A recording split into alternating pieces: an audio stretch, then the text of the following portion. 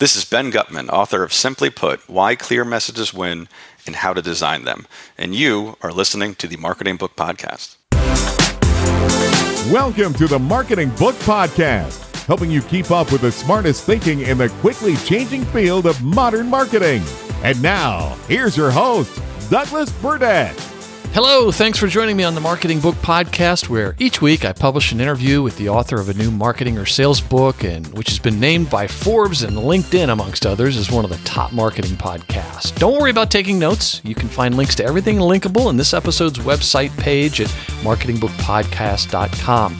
And since I get to read every book featured on the show, if I can recommend a specific marketing or sales book or any other resource I know of for whatever challenge you're facing, send me a LinkedIn connection invite with a message that you're a listener, and I will do my best to get you pointed in the right direction. My name again is Douglas Burdett. All right, let's get on with the show. Today we welcome Ben Guttmann to talk about his book, Simply Put, Why Clear Messages Win and How to Design Them, published by Barrett Kohler. Ben Guttmann is an experienced marketing executive and educator on a mission to get leaders to connect more effectively by simplifying their message. Ben is a former co-founder and managing partner at Digital Natives Group, an award-winning agency that worked with the NFL, I Love New York,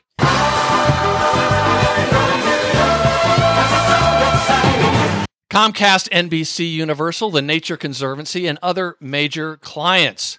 Currently, Ben teaches digital marketing at Baruch College in New York City, home of the Fighting Bearcats, and consults with a range of thought leaders, venture-backed startups, and other brands. And, interesting facts, he was president of the student government at Baruch College and was an intern for a member of the U.S. House of Representatives and a U.S. Senator. Ben, congratulations on Simply Put, and welcome to the Marketing Book Podcast. Thanks for having me, Douglas. It's exciting to be here. Nobody has mentioned those last two items in my resume in probably a decade, but I'm glad you pulled them out. Well, there's all kinds of research that goes on by the staff here at the Marketing Book Podcast before each interview. So speaking of Baruch College, I used to live in New York City. Before we start, I would like to make an announcement for Ben's students at Baruch College. Any student who listens to the Marketing Book Podcast will receive a full letter grade higher on their report card. And to receive that extra credit, you simply need to mention this to Professor Guttmann. So that's very generous of you. I appreciate that, Ben. You know, I'm not above bribing, and I will absolutely honor that. There you go. There you go. So speaking of working for a senator, I have a friend I used to work with at J. Walter Thompson, New York, over in Manhattan, Adam Turteltaub. And for those that follow these things, he is the son of the comedy writer Saul Turteltaub, and he's the brother of the Hollywood director John Turteltaub. Anyway, after college, Adam went to work for Senator Moynihan, who was one of the New York senators. And he did that for 2 years on Capitol Hill, and then he decided, he wanted to go to New York, he wanted to work in advertising, and I kid you not, during the interview, they said, why do you want to go from working on Capitol Hill for a senator to working in advertising? And he said, I don't feel like I've hit bottom yet. Very funny guy, and occasionally Adam even listens to this podcast. So there you go, Mr. Turteltaub. Couldn't resist. Now, I want to thank you for the autographed copy of the book, and it is exceptionally well written. And I can't believe it's your first book. You're clearly lying. And it also explains why I will be quoting liberally from this book during the conversation. And I'm full of ideas if I don't have to implement them. You could also do like a separate little booklet of just quotes from this book. So the book is endorsed by some authors who I've had the honor of interviewing, including Martin Lindstrom, Alexandra Watkins, and Michael Shine. And Alexandra Watkins is the author of Hello, My Name is Awesome, How to Create Brand Names That Stick, which was featured on episode 247 in 2019. And here is what Alexandra had to say about your book. Every entrepreneur and brand leader should read this book. But wait, there's more, Ben Guttmann. Michael F. Shine is the author of the excellent Hype Handbook, 12 Indispensable Success Secrets from the World's Greatest Propagandists, Self-Promoters, Cult Leaders, Mischief Makers, and Boundary Breakers, which was featured on episode 322 in 2021. And here is what Michael had to say about this excellent book. One of my core beliefs has always been that boiling complex messages into simple maxims is one of the best ways to benevolently brainwash anyone. The question is, how do you do it? Ben Guttmann's new book finally gives us the answer in a big way. We finally have the definitive text on how to execute radical simplicity in the real world and get anything you want as a result. So, Ben Guttmann, you hang out with a very exclusive group of excellent writers. So there's many more blurbs than those, but I just wanted to mention those two who I'm a big fan of. That was very flattering. That caught me by surprise. Both Alexandra and Michael are some of my favorite people, and it was, some of my favorite books, and that's incredibly flattering. So thank you for sharing that. Well, there you go. I tried to surprise my guests, and I think I warned you beforehand, just so listeners know, the guests don't always know what's coming, okay? And so Ben is already handling everything with great poise and good humor. So let's get ready to rumble! On to the book. I want to read from the preface, which I just loved. Look, I fully realize the irony here. This is a 208-page book about how to say things simply. It really doesn't seem like I took my own advice, now does it?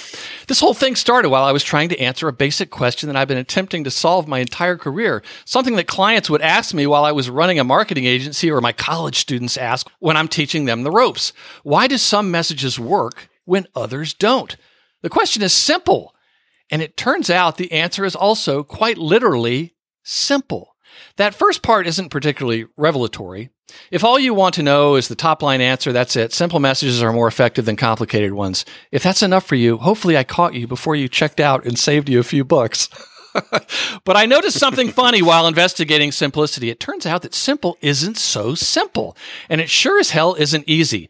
We can pretty easily know what works just by using common sense, but it's a different thing to know why things work, and it's another thing altogether to know how to create messages that work.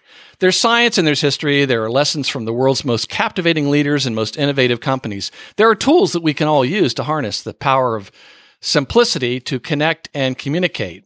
And that's how we ended up here with a whole book about simplicity. So I want to jump to one other part. Now, I warned you I was going to want to quote from this book.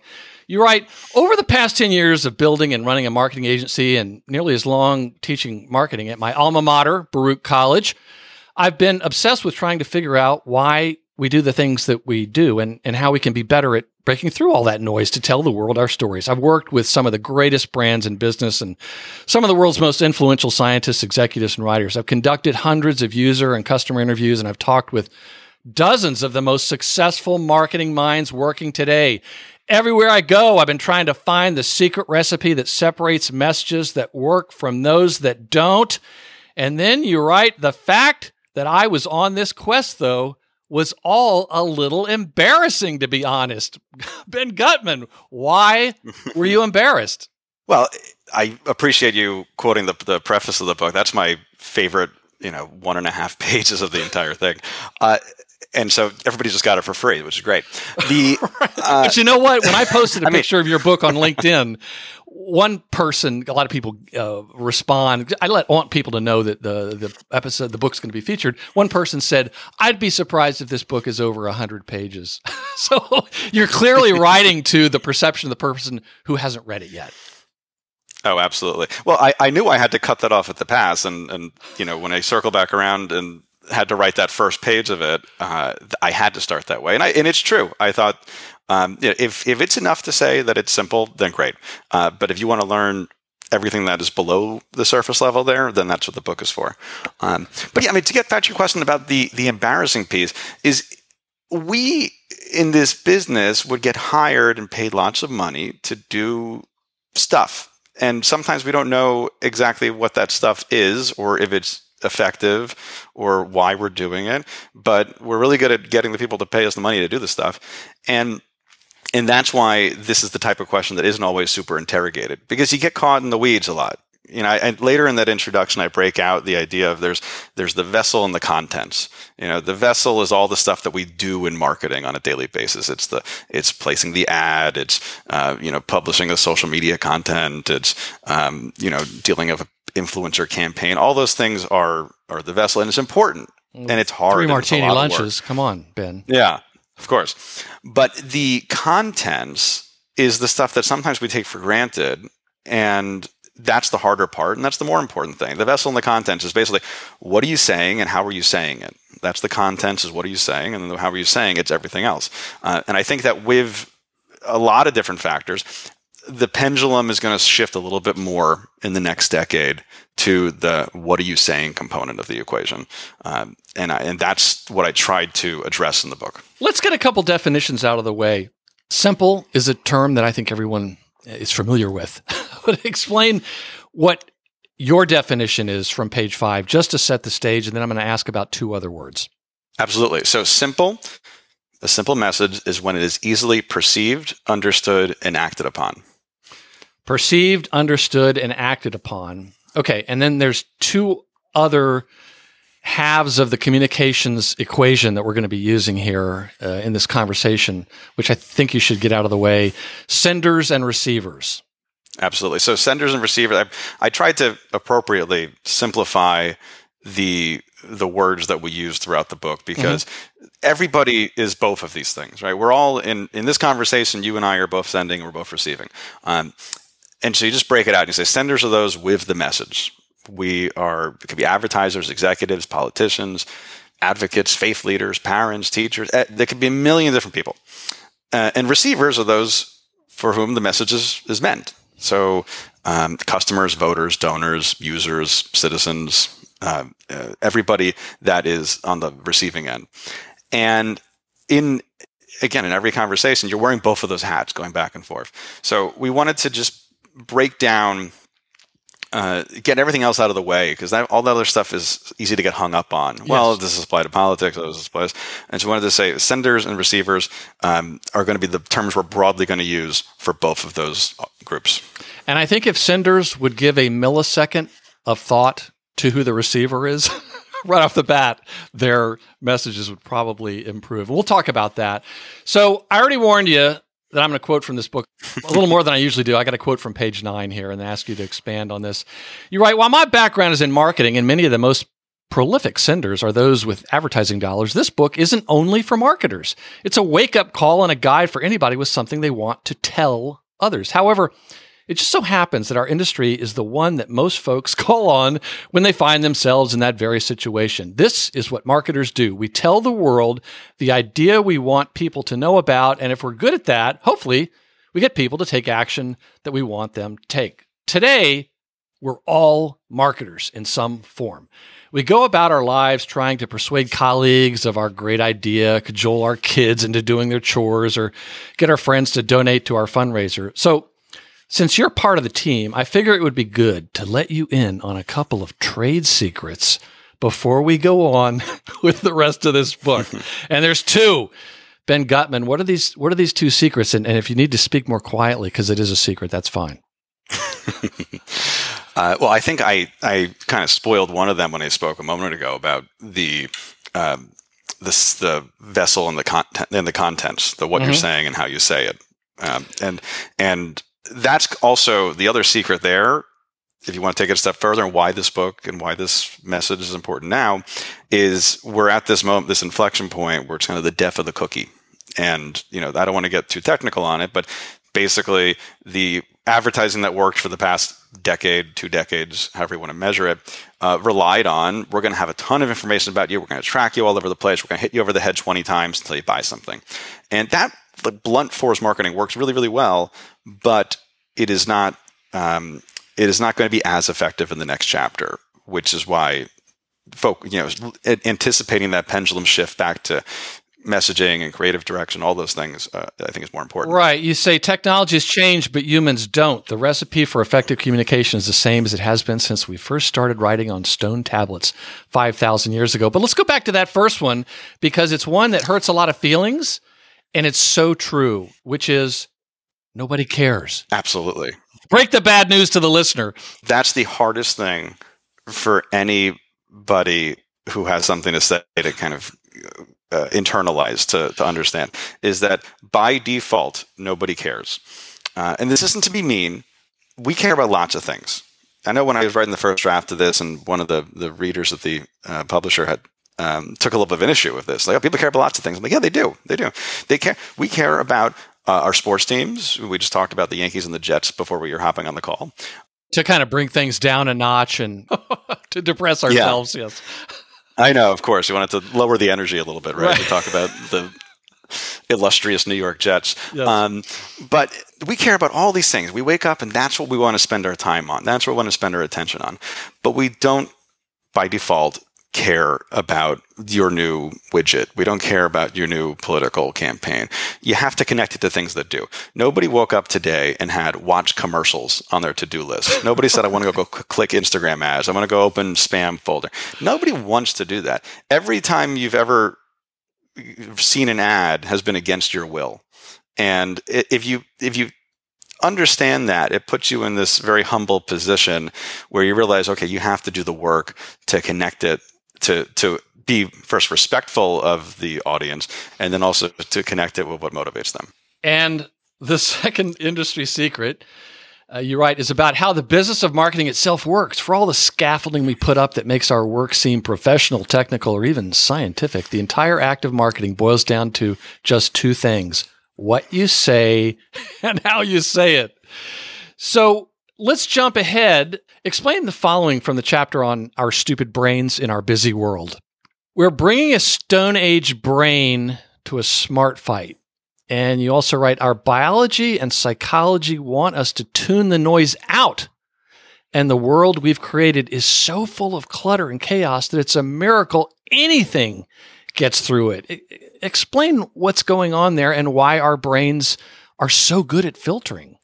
Oh, yeah. So I said, we're bringing a Stone Age brain to a smartphone fight, right? We have put up all sorts of things in our in the past decade, century, millennia, 100,000 years that have taken our attention, that have changed how we behave, that have shaped the society we live, how we live. But as humans, we haven't really changed in about 250,000 years, right? If you go back and you bring somebody from those early groups to here, you wouldn't be able to tell them apart in the same physical human being. Yeah, we're still using the original operating system. Yeah, exactly. But we have built a world that is very noisy, and this is not breaking news to anybody, right? Build a world that is very noisy, that there's a lot of things competing for our attention. The average American spends about 13 hours a day on some form of media, right? And in that time, you're hearing thousands and thousands of messages all competing for your attention.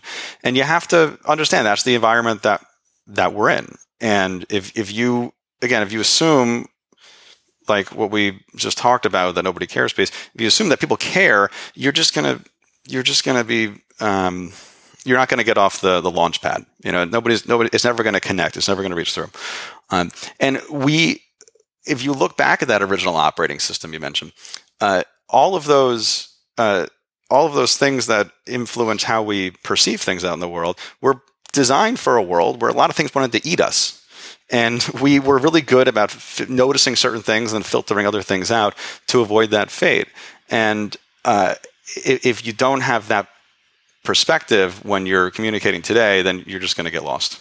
Yes. So I think a lot of folks don't realize that. And, thank goodness our ancestors had those instincts and their brains worked that way, or we probably wouldn't be here. So at the beginning of chapter 3, you quote Steve Jobs as it relates to simplicity, and I want to play that. Simple can be harder than complex. You have to work hard to get your thinking clean, to make it simple.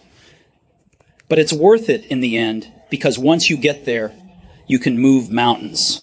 I know this isn't fair, but Ben Guttmann, please make the case for simplicity, because there's a lot of business people and business owners and so forth listening to this, and they're thinking, "Oh, is this one more thing I got to do?" Well, yeah, you need to think about this. Please make the case. I mean, it's hard to follow up.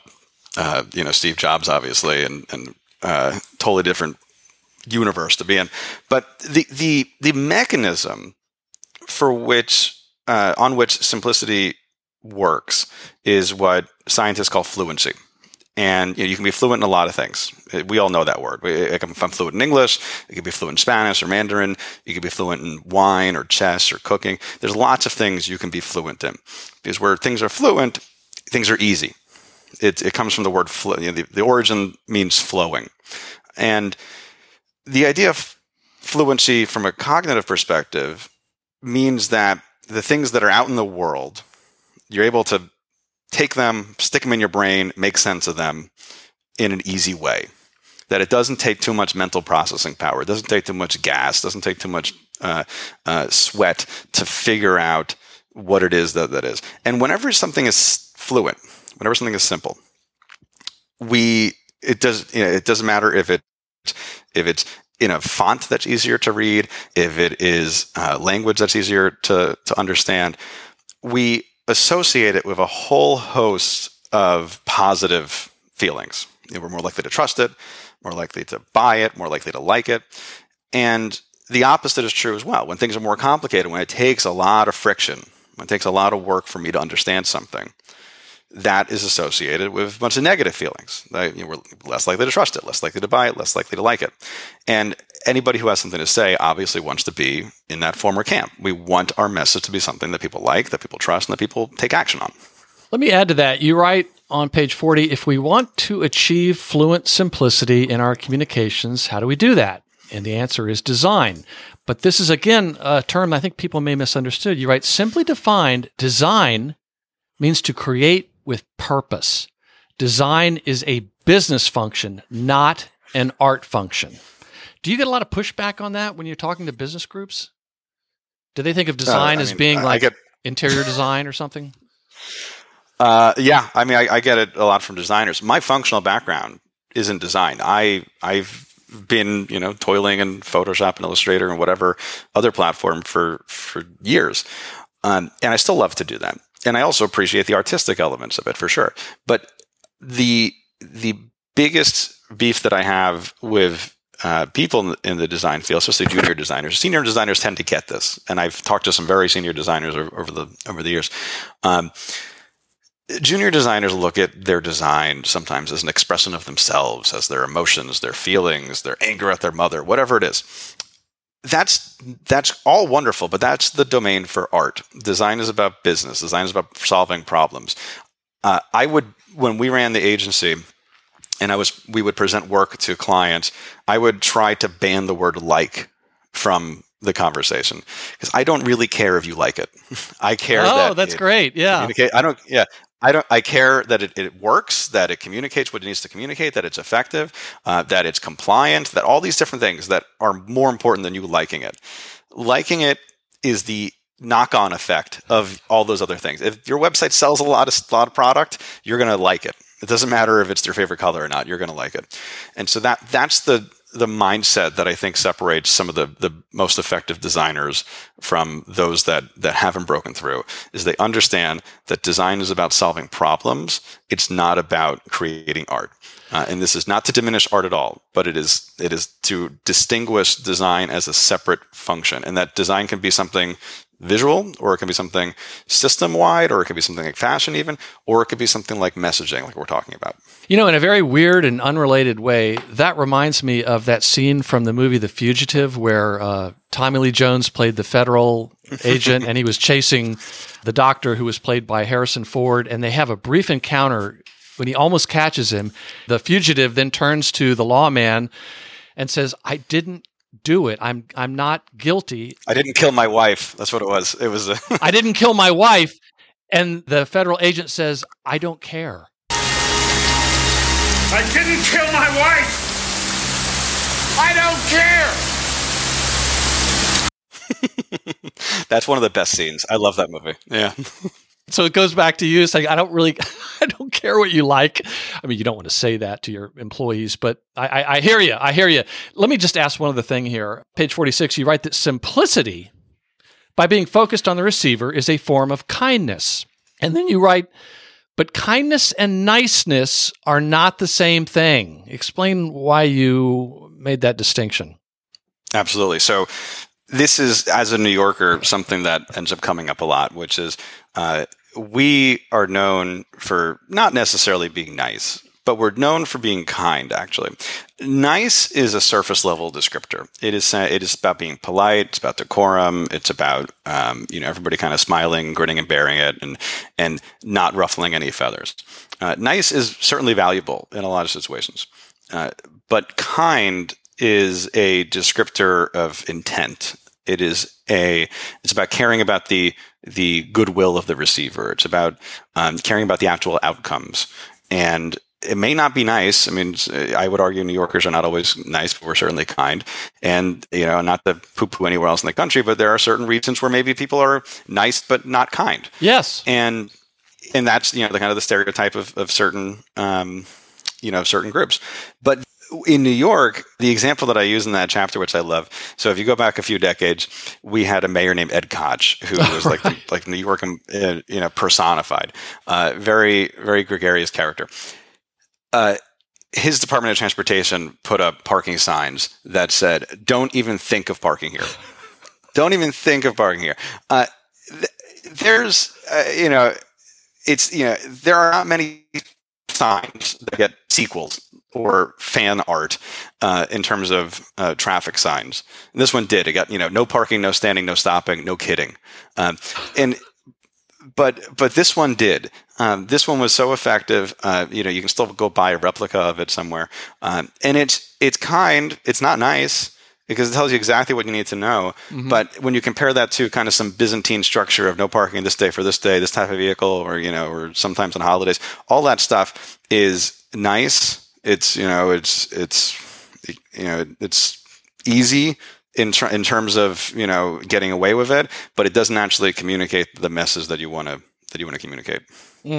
Yes, well, I lived in New York for a number of years, and I really like New Yorkers. And I tell you one thing I really miss, and I really particularly enjoyed, is that with New Yorkers, I always got feedback. I always knew where I stood with them, so that even if my creative director was urging me to go perform an anatomically impossible act on myself, at least I knew where I stood.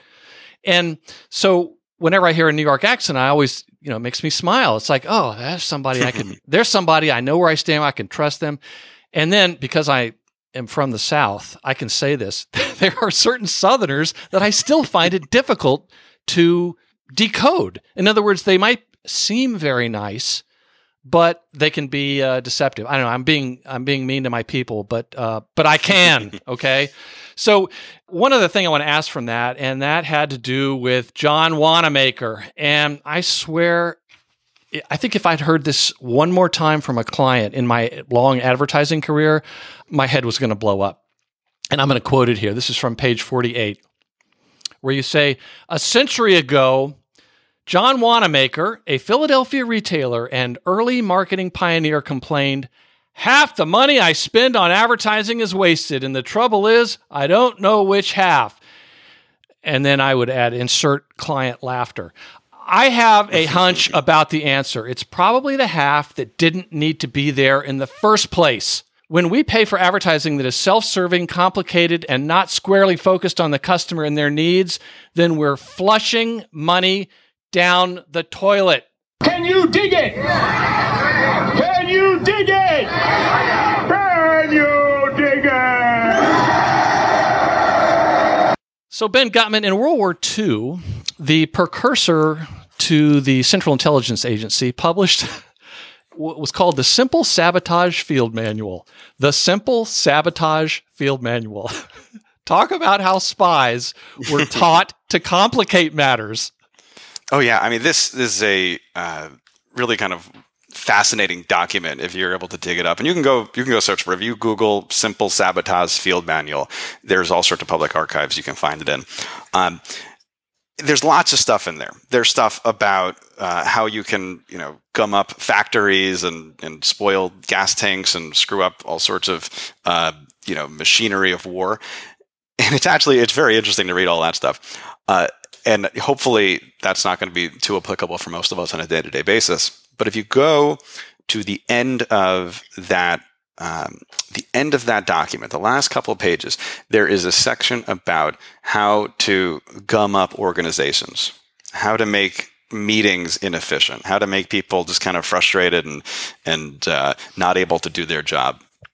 And you'll see things that will be eerily familiar to anybody who's had to work on a really bad team or had a boss or a coworker that really annoyed them.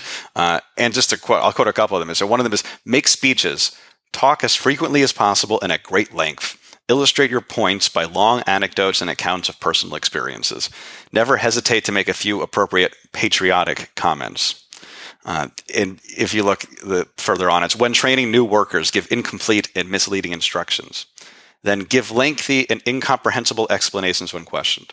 All of these are literally instructions about how to sabotage an organization. Yes. This was guidance for spies about how to be bad at your job, but it's also something that a lot of us will see in our day-to-day lives, and it's eerie, but it's a warning for avoiding complication as much as you can. I couldn't believe it, and I just thought, I'd like to get a copy of that, or at least a picture of the cover, and frame it and put it up on the conference room wall, and just point it to it when somebody is causing trouble. I think I've worked with people who probably didn't read that, but they took this to heart and they did it, and I'm laughing to keep from crying. One other quick definition I want to get out of the way, which I thought was very interesting, is the distinction between complicated versus complex. I think folks should be careful when they use these two words to use them right. Could you explain the difference between complicated and complex? Yes. So complex is when something has a lot of different parts and they're interconnected and there's a maze of different relationships. And this occurs in nature. This occurs in human endeavors all the time. And nothing is wrong with complex. I say that, international diplomacy is complex. A computer chip is complex. Corporate mergers are complex. It's a lot of work, those things. But complicated is the enemy. Complexity is not the enemy. Complicated is. Because complicated is when something could be simple and we've made it complex. Mm-hmm. It's when we didn't do the work of pulling it back towards the simple end of the spectrum. So the bad check-in instructions from your Airbnb hosts are complicated. The getting your printer to work is complicated. The dense memo about your office's new PTO policy, that's complicated. And we're willing to put up with complex things when they're worth it and when we're motivated to do so, but we're not willing to do the same for complicated things. So that's the important distinction, is we're not arguing against there being nuance in the world. We're arguing against where you can simplify things, that you must do it. Yes. Complicated is when something is complex, but it could be simple. So just two quick questions before we talk about the 5 tools that you mentioned. You say there are 3 sins of complicated: selfish, cowardly, and dangerous. Boy, pretty strong words there, Ben Guttmann. Explain what you mean by selfish, cowardly, and dangerous. Oh boy. So this chapter is written kind of as like an indictment against complication, and it kicks off the solution, which is you mentioned the 5 pieces. Yeah, and it covers like 10 pages in the book. So I realize I just asked you a big question, but selfish, cowardly, and dangerous, but really got my attention. So selfish is that a complicated message prioritizes the sender instead of the receiver. And I use examples there talking about like the terms of use that we, the end user license agreements that we sign off on a daily basis being used to kind of hide nefarious acts. Mm-hmm. So that's selfish, is that it's something that is used for your own benefit and it's not actually caring about the receiver. Right. And I can remember on John Oliver's show on HBO, at one point he was talking about how those terms, the terms and agreements, he said you could put the entire text of Hitler's Mein Kampf and people would say, I agree. Oh, yeah. And I have examples in there of just all sorts of things that you wouldn't want to agree to, which we do agree to on a daily basis. Right. So the second indictment, the second count against complicated is cowardly. And it's because we complicate when we are afraid. We complicate when we don't know our stuff, when we want to hide behind a wall of words. I'm sure you've been in a meeting. I know I've been in a meeting. I know I've been guilty of it. You don't know the answer to the question the client's asking you. So you just kind of filibuster enough big words until you can plausibly get out of there. And that's that's going to be a thing I feel like a lot of folks are going to smirk at, because we all know that's how it works. Yeah. There's nowhere to hide when it comes to simplicity. You have to know your stuff. You have to be confident in the idea you're pitching and the movement you're pushing, whatever it's going to be. But when something's complicated, we can kind of noodle around to the nuance instead of actually addressing the big idea. Mm-hmm. And then the third piece is about danger. And this is, I have a long anecdote in there illustrating a piece of particularly complicated communication that led to the Columbia Space Shuttle disaster. But if you look just statistically, I mean, it's the number one cause of aviation accidents, number one cause of healthcare accidents, number one cause of divorce, number one cause of people being unhappy at their job is all communication. And if we're not good at communicating, we are not going to do the important work that we have to do otherwise. It's a necessary component of everything. And so if we're neglecting to put in the effort to be a good communicator as an individual or an organization, it is not a victimless crime. It does end up hurting people, both physically and then also on the bottom line. Companies that are less effective communicators, that have more complicated investor reports, have lower valuations than those that don't. Oh, so it's important no matter what you value. Yes. Yeah. And let me just quote from, you have Jack Welch, the late chairman of GE. He wrote, "Insecure managers create complexity. Frightened, nervous managers use thick, convoluted planning books and busy slides filled with everything they've known since childhood." And then he goes on to write, "You can't believe how hard it is for people to be simple, how much they fear being simple. They worry that if they're simple, people will think they're simple-minded. In reality, of course, it's just the reverse. Clear, tough-minded people are the most simple." So let's, before we wrap up, let's talk very briefly about the 5 ways that you outline in your book, which are beneficial, focused, salient, empathetic, and minimal. And let's touch on those. Beneficial. We go to page 75, and again, Guttmann, if you wrote a crappier book, I wouldn't quote from it so much, but instead you had to write this one.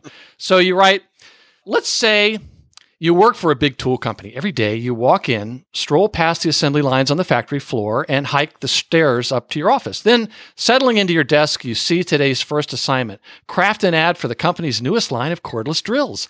Balanced by its hefty battery pack, this bright orange and black tool sits on your desk, and you pick it up to take a closer look. The engineers worked hard to squeeze more torque out of this one, and when you pull the trigger, you can feel the powerful motor spin.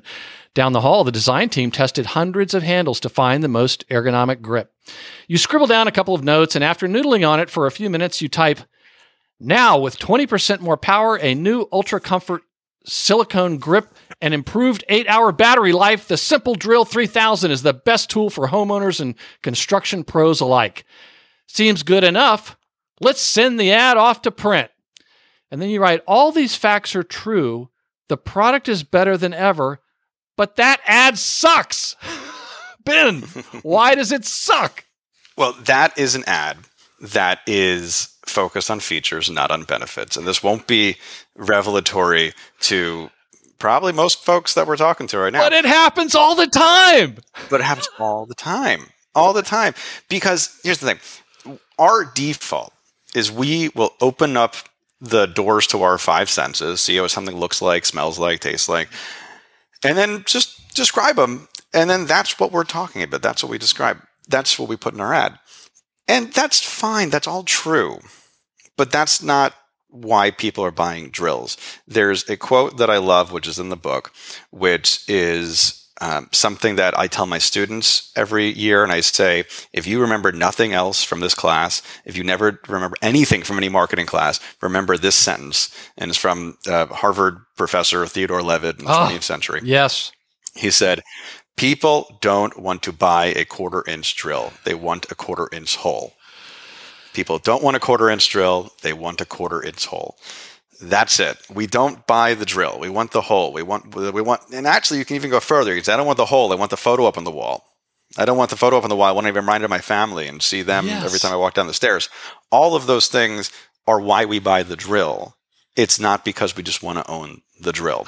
And it's intuitive as when we are consumers in the world, but when we're putting our stuff out there, we're the advertisers, the marketers, the salespeople, we have a really hard time getting past that first piece.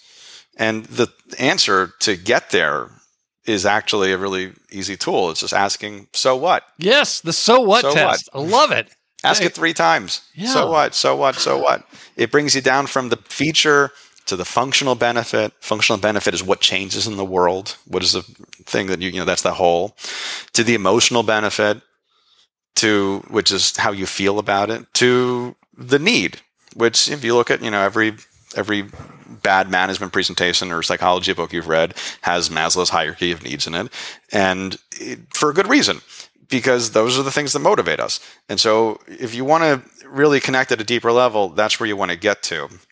And then once you have that list of need, emotional benefit, functional benefit, invest accordingly. Is whatever your situation requires. Maybe you want to lead with the emotional part. Maybe you want to lead with the need. Maybe you want to lead with the functional part. And that helps you identify the elements that you have to work with to create an effective message. Yes, I know I sound like an interior designer because I'm coming up with all these ideas for everyone's conference room, but you could also put up the words, so what? on the conference room wall, and people could then point to it. So let's jump to the next one, which is focused. And before we do that, I want to set the stage.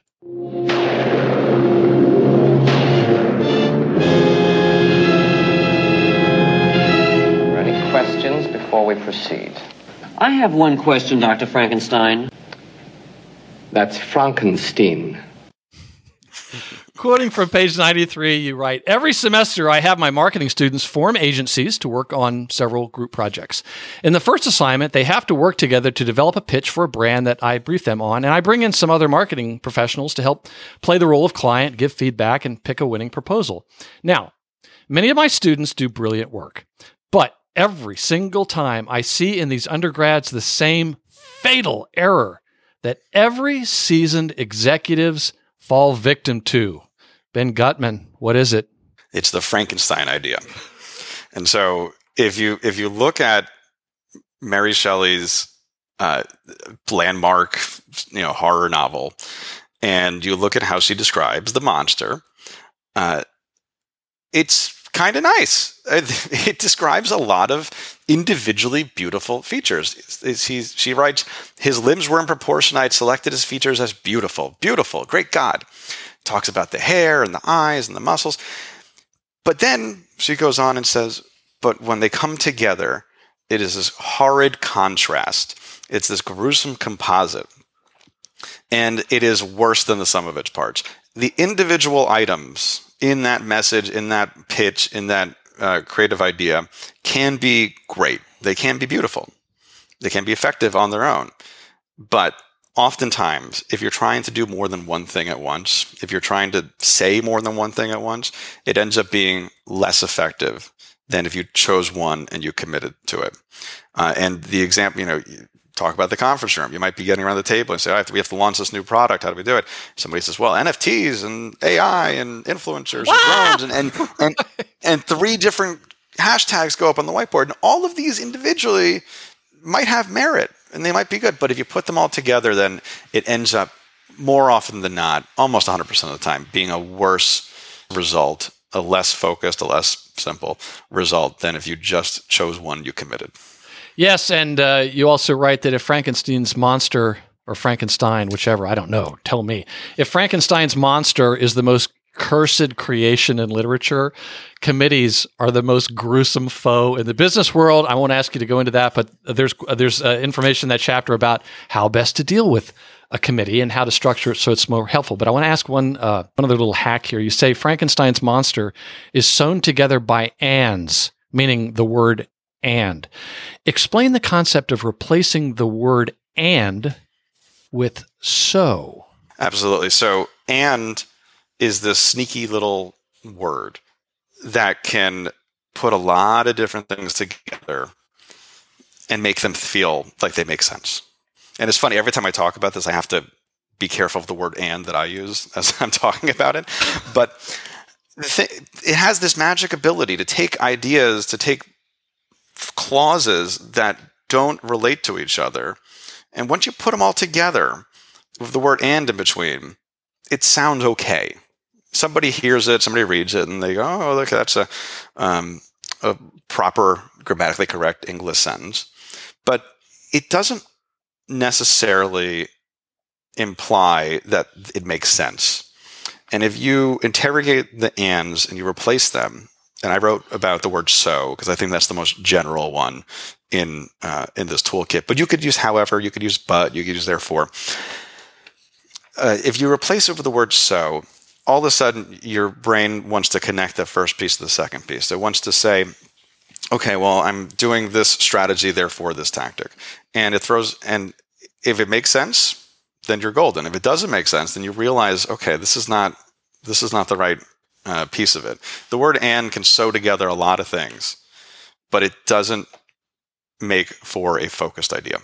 You mentioned we are going to develop a loyalty program for our cafe and release a line of collectible coffee mugs. So I could see how that could kind of slip through, but then you go on to write that we're going to develop a loyalty program for our cafe, so we'll release a line of collectible coffee mugs. It seems like the problem is that people, when they hear the word with and, they're tricked into thinking it makes sense. It's logical. Mm-hmm.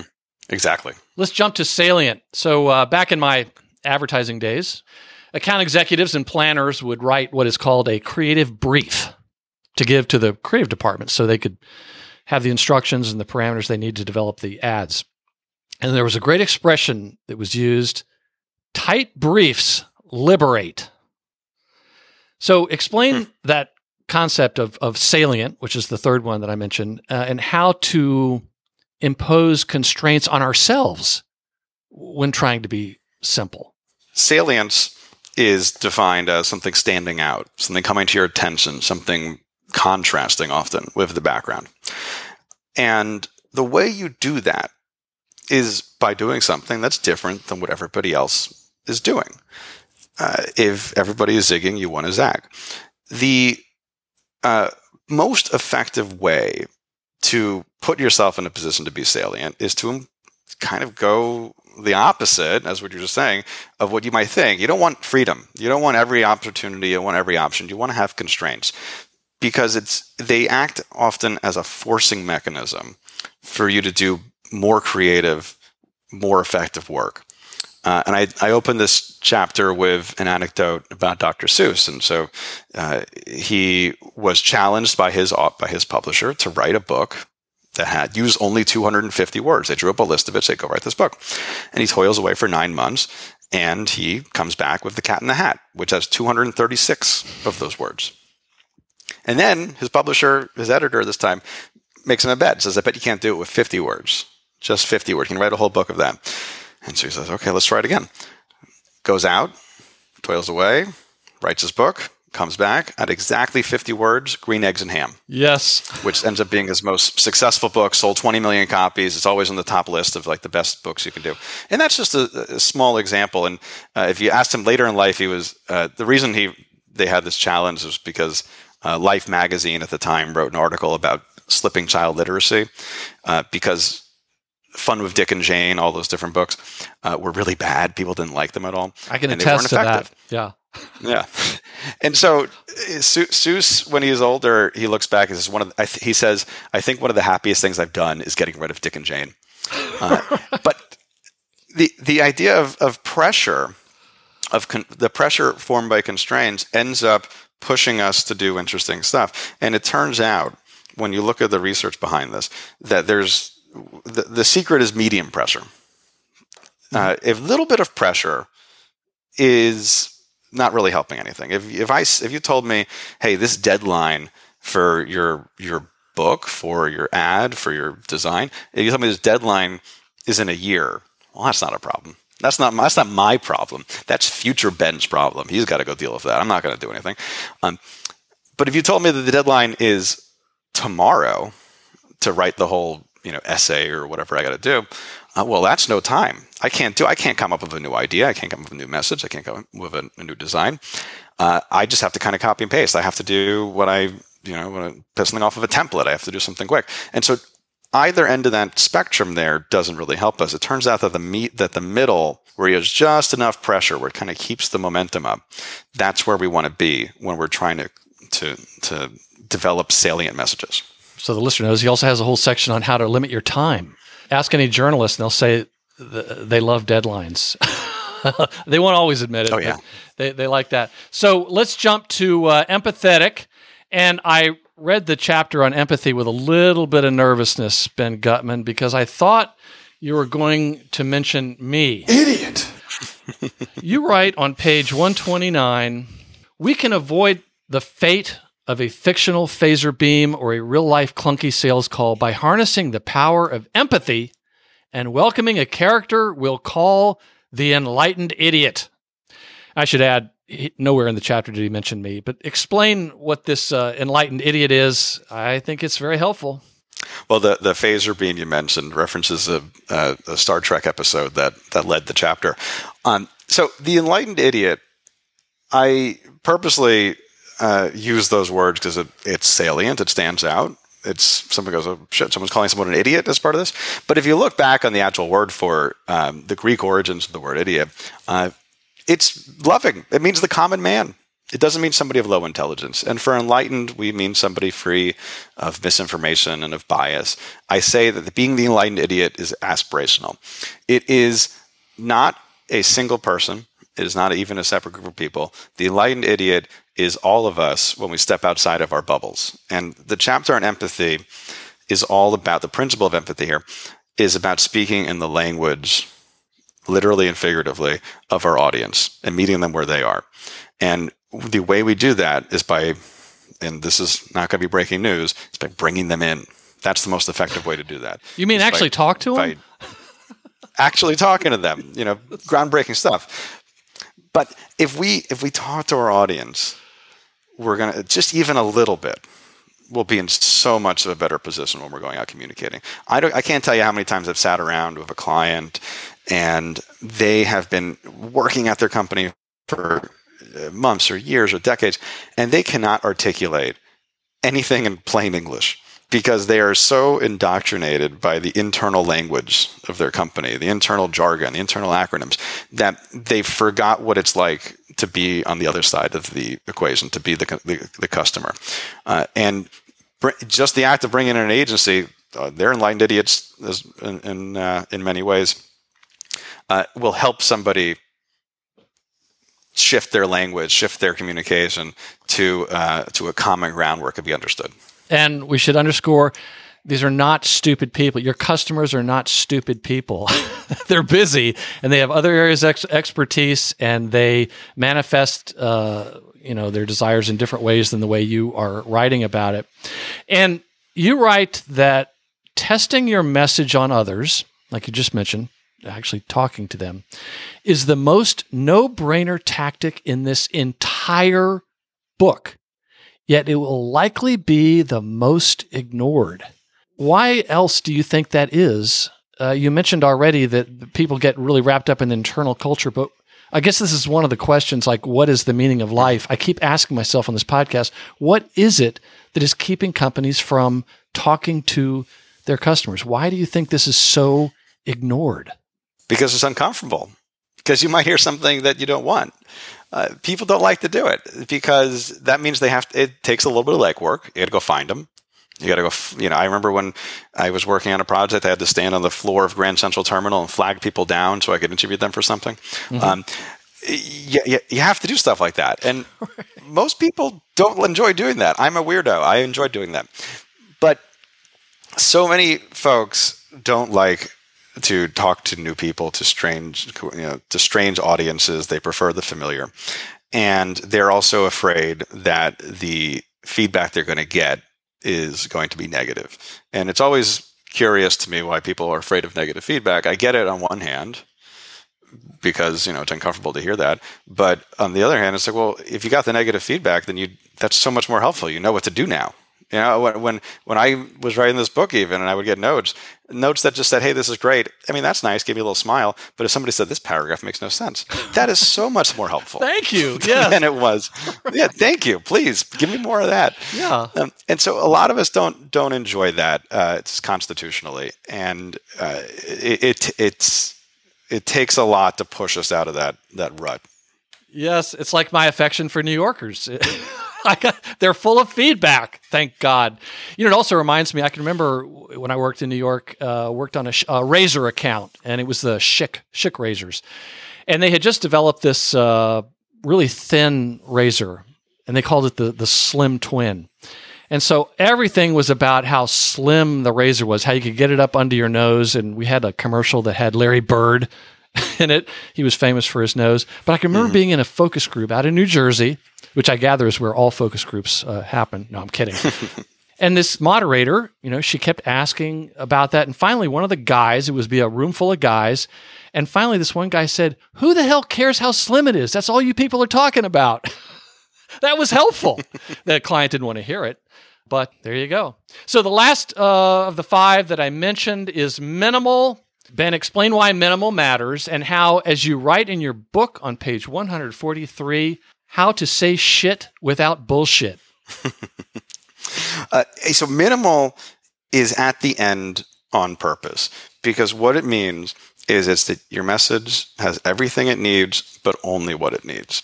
There is a big confusion when I talk about minimal, which people instinctivly believe, I need the shortest word, I need the shortest amount of words. Like I need it to be a haiku paragraph. Yeah, people think that, and there's some benefits to that for sure. But it's not about having the fewest number of words, fewest number of slides, fewest number of pages on your website. It's about minimizing the friction. That's the metric that we are measuring. If you have ever done anything in the user experience world, to pull back to design for a second, what you're trying to do is make an experience that is easy, that is no-brainer, that is something a child can do and a senior citizen can do in equal measure. You want a message that behaves in the same way. We get this when we're talking about dollars and cents, when you talk about user experience. If you ever go and you shop online for whatever, you're going to go buy a pair of pants, and you get to the checkout screen, you'll notice everything else is stripped away. The menu to go back to some other category, the About Us page, the Investor Relations page, all those things are gone. And the only buttons you can press are going to advance you towards the goal, which is to check out and buy this pair of pants and enter your credit card. And we should structure our communications with the same mindset, which is that everything should be there to get the point across, but we should eliminate the things that are the off-ramps. Mm-hmm. So that's one of the big things I mentioned in the book is everything that's superfluous is an off-ramp. There's lots of things that want our attention in the world, right? There's 13,000 messages in my inbox. I have, phone buzzing, and there's something on the TV, and then I have a whole shelf full of books. All those things demand my attention. And if you're giving me friction, if you're giving me a reason to get off this highway that is driving me towards the goal here, I'm going to do it. That's just my nature. And so you want to eliminate that as much as you can. You're right. Bullshit is an off-ramp. Unnecessarily complicated language or words and terms without clear meanings become opportunities for the receiver to pull off and check out. So one of the things I want to ask about that is a great reminder.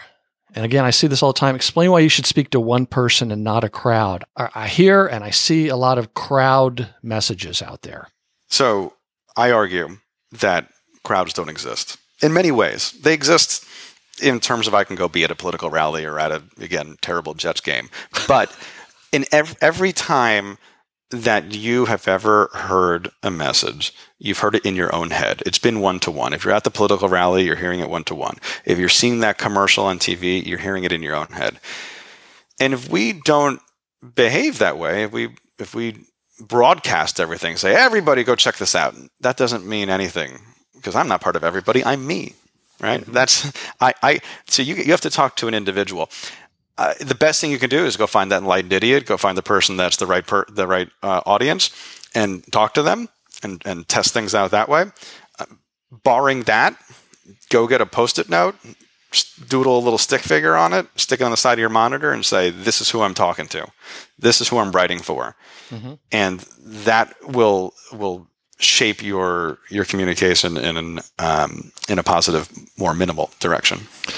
Last question I want to ask about the book brought to mind one of my brothers who sends these emails, and he's not familiar with the return key where you can break it up into paragraphs. Explain why is cleaning up how your message literally looks vital and too often an overlooked part of getting your idea across? So most of the information that we take in comes in through our eyes. Most of our brain's devoted to that, even if it is a text message or email or magazine article. All of those things are coming in through our eyes. And we don't behave in the way that we think we behave when we're looking at text, especially on a screen. We don't go from the top left to the bottom right, or if your culture goes from right to left that way. We jump around. We will, and this is something that's been observed not just recently, but for decades. Right? If you look at eye tracking studies done by usability researchers going back to the 90s, they will show that we kind of look a little bit in the top right, but then we look for a headline, we look for a subheadline, we try to find the one that's relevant to us. Maybe our eyes jot over to a pull quote or bullet or bold. We start to then scan for, maybe I'm looking for a phone number, maybe I'm looking for a name, maybe for a price. And we start to say, okay, what is on the screen that is shaped that way?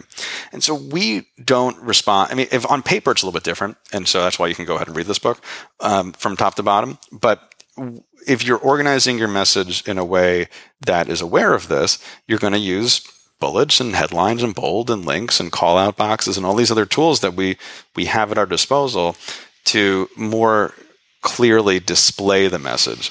And that will ultimately be the final push in order to get your idea across. Yes, and white space is our friend. Oh, man. So I will argue till I'm blue in the face that pixels are free and slides are free. If you are designing a website, use the pixels. Go ahead. People scroll. We don't have to have everything above the fold. The fold doesn't exist on a screen.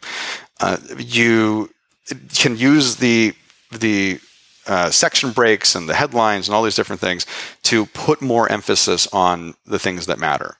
It's one of those paradoxical things, right? We're not looking for the shortest website. We're not looking for the smallest paragraph. We're looking for something that's the easiest for us, the most fluent for us to process. And using more space helps us get there. Amen. Well, Ben, if readers took only one thing away from the book, what would you hope it would be? If you go back all the way to the beginning, we were talking about definitions and senders and receivers. I think the most important thing to understand is that senders bear the responsibility in communication.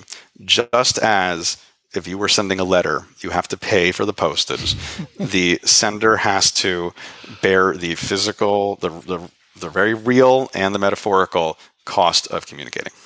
Well said. Well said. Let's give the listener something to do today. As soon as they finish listening to this, and maybe while they're waiting for the book to show up, what's one thing a listener could do today to just start to put in action one of the ideas from your book? I mean, I was going to say, talk to the audience of one. I think that's a really powerful tool. I'll throw out another one, which is, we talk about in this design chapter, structural integrity. You can play verbal Jenga, which if you know the game Jenga, it's all these little blocks to put in a tower, and you pull out different blocks to see how long the tower can last before it falls over.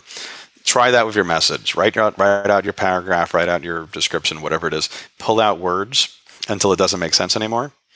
And then it'll collapse and then okay, now you know where your starting place is. This is the minimum I need to be able to articulate what I want to say. Yes. And kill your darlings, I think, is one of the expressions you had in here, which I've seen before. So, Ben, looking back, what books have most inspired your working career? So you mentioned some like the the Mad Men-esque days of marketing. Mad Men inspired by David Ogilvy.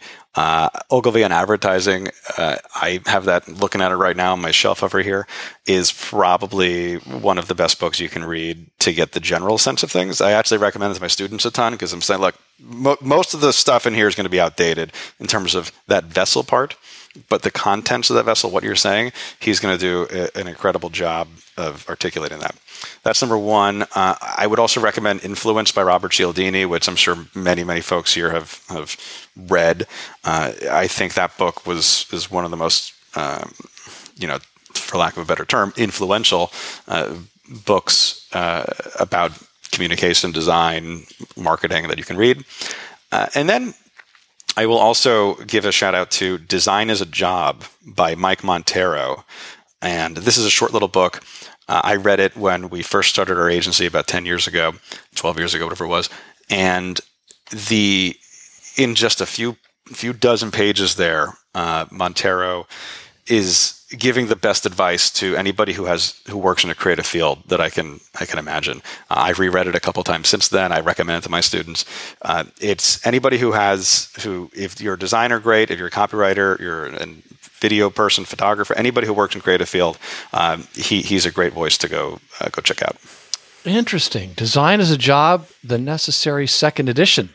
I see. There's a new one that came out in 2022. Did not know that one. That's why I ask it. Otherwise, I think we were separated at birth, because when I look back, if I were to ever ask myself this question, and I do talk to myself occasionally, but I don't interview myself for this podcast, what books have most inspired your working career? Ogilvy and Advertising is one of two books that have had the biggest impact. I came back from overseas when I was in the Army. I ultimately read that book and I said, that is it. That is what I want to do. The right book at the right time can have an enormous impact. And I have had the honor of interviewing Robert Cialdini twice, and most recently about the new and expanded edition of Influence. So he wrote the original one in 1984, and then he wrote a new one just 3 years ago, and it is amazing. And that's like one of 10 books every marketer should read, if they only read 10 Absolutely. in their whole life. Yeah, great answers. Well, are there any recent or upcoming books you recommend or are looking forward to reading? Yeah, you mentioned, or you surprised me at the top of the call here with Michael Shine and Alexandra Watkins' voice. I recommend both of their books quite a bit, actually. Alexandra's book, I have used that in my company when I would do naming, and we would use her model as part of the framework for it. And so it was a big honor to not only get her, get to know her over the past few years, get her blurb on the book, and be at the same publisher, Bear DeColler, as her, which has been really wonderful. Michael Shine, I've known for a long time, and his book, The Hype Handbook, is excellent. Recommend it to everybody as well. Mike's a great writer, and a lot of business books are not as well written as his, so I appreciate that. And then lastly, I don't know if it came out yet. I think it comes out in a few weeks. Adam Grant's new book. Adam is awesome. I've gotten a chance to meet him a few times, work with him on a couple of things, and he is the model for what I wanted to, as I was writing this book, to try to blend both kind of research and case studies in a way that he does, and he's the best at that. And I've always enjoyed everything he's put together. Oh, wow. Is it Hidden Potential, his newest book? Yep. The Science of Achieving Greater Things. Oh, yeah. He is really amazing. Well, at marketingbookpodcast.com, we'll include links to everything linkable, including all the books that have been mentioned, your site, your LinkedIn profile. And now a word to you, dear listener. I want to ask you a big favor. Please reach out to Ben and congratulate him on this exceptionally well-written book. Thank him for being a guest on the Marketing Book Podcast and putting up with the host's foolishness. Guests on the show have told me that they really enjoy hearing from Marketing Book Podcast listeners with questions or whatever, particularly with things that resonated with them in the interview. Please let him know. I'm hoping this isn't Ben's last book, and when he comes out with another book, he's going to be thinking, now, which podcast do I want to go back on? Oh, wait, I never heard from anybody who listened to my Marketing Book Podcast Center. Please, folks, help me out. And if you're listening on your smartphone and you subscribe to the Marketing Book Podcast on your favorite podcast app like Apple Podcasts, all these links can be found by going to this episode right now and clicking on this episode's website link. Final quote Come on, Ben, you didn't think you were going to get away without a final quote. Page 170, we started this book with a problem. Why do some messages work when others don't? And ended it by equipping ourselves to face it. In the first half, we identified the challenges in our communication crisis, our squishy brains and the noisy world those brains created. We saw how fundamentally challenging it is to successfully connect from sender to receiver. And then we indicted the culprit, complication. Complication, artificially created complexity, is selfish, cowardly, and dangerous. But unfortunately, it's in our nature. But then science and history give us the tool to win this fight, simplicity. Beneficial messages prioritize the receiver, focused messages narrow in on telling a single story, salient messages stand out in a crowded world, empathetic messages show understanding, minimal messages are designed with intention. Taken together, simple messages allow us to inform, persuade, and connect in a world that so often pushes back the other way. The book is simply put, why clear messages win and how to design them. The author is Ben Guttmann. Ben, thank you very much for joining us on the Marketing Book Podcast. Thanks for having me, Douglas. This has been a total blast. And that closes the book on another episode of the Marketing Book Podcast. I hope you enjoyed it and found it helpful. If you are one of the hundreds of listeners who've left an iTunes review, please let me return your kind favor by mailing you some Marketing Book Podcast bookmarks and laptop stickers. Just send me your mailing address anywhere in the world, and I'll drop it in the mail. And remember the words of the entrepreneur, author, and motivational speaker Jim Rohn, who said, "Formal education will make you a living. Self-education will make you a fortune."